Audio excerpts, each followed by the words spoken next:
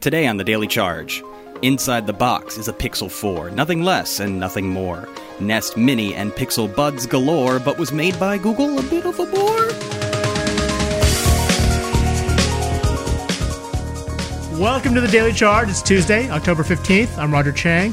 With me are Molly Price and Lynn Law. We're here to talk about all things Google. We're going to be talking specifically about the Google Pixel 4 as well as the Google Nest Mini.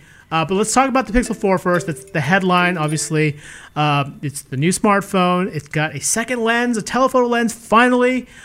Lynn, tell us what else is new about this thing? Yeah, so Google released its Pixel 4 and 4 XL flagship phones, and there's two big things. One is the camera, and the second one is a radar motion sensing thing that's backed by Soli technology.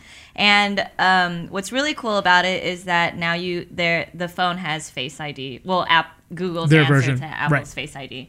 And so it's secure. They claim it's secure enough that you can pay and authorize for digital payments, which is kind of a big deal because before, when we used Face to unlock on Android phones, it was usually just to unlock your phone. But this one, that they want you to, use Android Pay with it. And there's also touchless gesture controls, which we don't really know how much we'll use it in real life. We've seen it in other phones, like the LG G8 Thin Q, and I think a long time ago, like in 2013, the Galaxy S4 had like some version of it, like air gestures. I think there was air gestures. There was eye tracking. I think, eye for that one. Yeah, and we didn't back then. We were kind of saying that this was a little gimmicky. Maybe this one will be different, depending on the execution and how fast it is.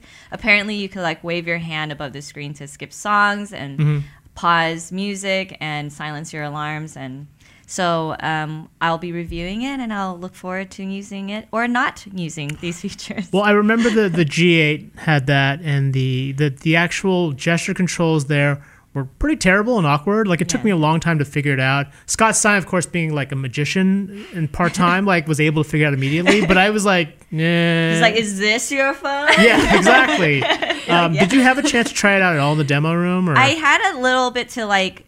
You have to be like really kind of conscious of it. It's like with the LG G8, I remember it sounded really good, but then when you're doing it, you're like, I will never be caught dead doing this just to turn like off. A volume knob. It was like a little like jogger. It was like a volume kind of thing, and it wasn't natural. Yeah, it didn't feel. It felt weird. Yeah, this one I had to say it was a little bit more, but it's still like you kind of have to. Got it. And going back to this thing helps power the face unlock. So like, how does it work? Like, how does the radar play into making the face unlock a little bit faster? Well, it's like it's the front-facing camera. It works with that, with radar and infrared. And Google was saying how both technologies is super low battery power, it's low battery, accurate, and fast. And basically, it's just using your face and then your motion capture to identify you and see. And they claim it's supposed to be the fastest facial recognition system. Right. Faster than Face ID, although we haven't put that to the test yet. We haven't done it side by side yet. Right. I have it on my iPhone 10, but it's older, and we haven't used it with the iPhone 11. We want to see. Right. But I don't know how we could like time that. If it's like I mean, I'm sure we'll figure something out. And going back to the camera, which is obviously the marquee thing, they had Annie Leibovitz on to talk about, which I guess was okay. I don't know.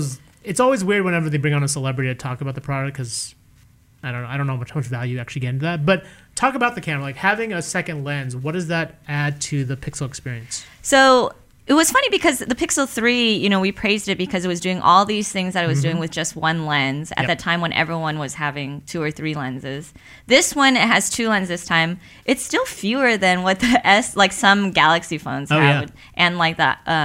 So it's 2. The second one is a telephoto lens. And they're saying, Google said, it helps them. They decided on the telephoto lens because it was more important to zoom than it was to have an ultra wide lens. Right. And they're using it to improve portrait mode, for one thing. So it's supposed to be smoother. The fallout's supposed to look more natural. They said they improved like hair and fur, which is really hard to do. And we've seen that in past Pixel 3s where it's like kind of patchy. And you could also take portrait mode from a farther distance. And the bokeh effect, they said, was like more natural, I think. And the other ones besides that is HDR plus. You could see it, the effect in real life, in real time. Oh. Yeah, instead of post, which is really interesting because sometimes I don't really like how HDR. Yeah, sometimes it's like overly processed and stuff. To see how it looks in real life, and that you could adjust the highlights and the shadows, that was really interesting, because I had a chance to do it during the demos. Yep. And it's fun to kind of play with like the tone mapping and before you exposure. actually even take the shot. Yeah. Yeah, that's cool. Yeah, I mean, look, the camera has always been the strong suit for the Pixels, so look forward to hearing more about this stuff from you. All right, so next up is the Google Nest Mini, which replaces the donut-shaped Google Home Mini. Molly, you've got one here. I do. Still donut shaped. Still donut-shaped. Yeah. Pretty much it's the same thing. They just rebranded it with Nest, right? It's a little bit different on the inside. On the outside, it looks almost identical. Okay. So this is the blue. This is sky. This is the new blue color. You can kind of see that there. Ooh, ah. The top fabric is different. It's now made with 100% recycled plastic, which is nice and eco-friendly. Everything port-wise is the same. You still have mute and power and no audio jack of any sort. Sorry. Actually, I do appreciate that there's a wall mount. There is a wall back. mount. That's the It's kinda other nice. thing that's new about this one. There's a wall mount. So if you wanted to, put your Home Mini, your Nest Mini, vertically on the wall somewhere, you can do that now. On the inside, they added a microphone, so it should listen better. And they improved the speaker, too. So you should get, they say, twice the bass. Right.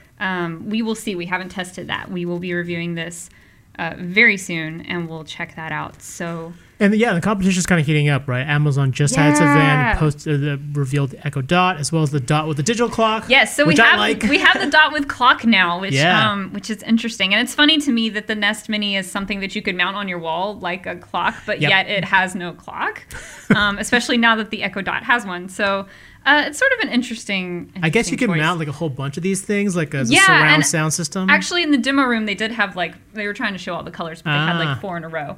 So you could mount it. Of course, you're still going to have that power cord running down your wall. Well, you could run the power cord behind the wall. That's a whole lot of work for a Yes. Nest Mini, isn't it? It is totally too much work. So we'll see. They improved it. They added microphones. They added a different speaker. There's a gesture control, kind of. If you hover your hand over it, you'll get 2 little LEDs on either side that will show you where to tap for volume. So that's cool, because I have a Home Mini, an old one at my house, and it's always really hard for me to where do I touch to do anything. So having those 2 LEDs that will sort of guide you, tap here, is maybe better. Right, and look, at this point, folks have Google Home Minis or Google Nest Minis. They've got Echo Dots. Do you think this changes? Either of these products kind of change the equation for folks? It's interesting because the Echo Dot with clock is now $10. It's $10 more than the regular Echo Dot. $60, right? Yeah. Yep. So it's interesting whether or not people will pay $10 more just to have a clock on something. Right. Maybe people will. I don't think it's game changing. I'm not sure that the Nest Mini is going to be game changing. I think it's probably an improvement on their first version, but nothing here that's super revolutionary. Okay. Yeah. All right. I'd also be remiss if we didn't talk about the biggest surprise from the event, the Google Pixel Buds 2. They're smaller and sleeker than Apple's AirPods, which they're obviously targeting. But other than that, we don't have that many more details beyond that $179 price tag. They're coming out in the spring, but did you have any impressions from those things? The way they looked. The little circle thing in your ear. Yeah. I feel like it looks better than the AirPod. With the Q-tip look. They're kind of big. I know the Pixel Buds were. Were you able to try them on at the event, or? I didn't. I didn't get a chance. And I have tiny, I have the worst ears for headphones. So those little bud things, they never stay in my ear. So I'm skeptical on the small, strange ear front. Yeah. Not sure they're for me. Right, there's a little hook thing to it. Yeah. There's a hook thing to it, so maybe that would help. But I do like that they're pretty inconspicuous. Any thoughts, Lynn?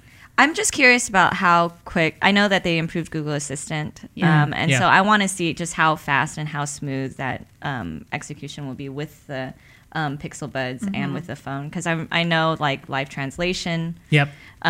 Isn't.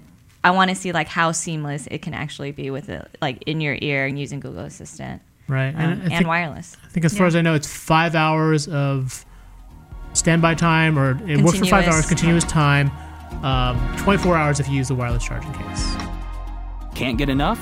Check out the Daily Supercharge, our extended post show with special features, audience Q&A, and in-depth reviews. Available now wherever you get your podcasts.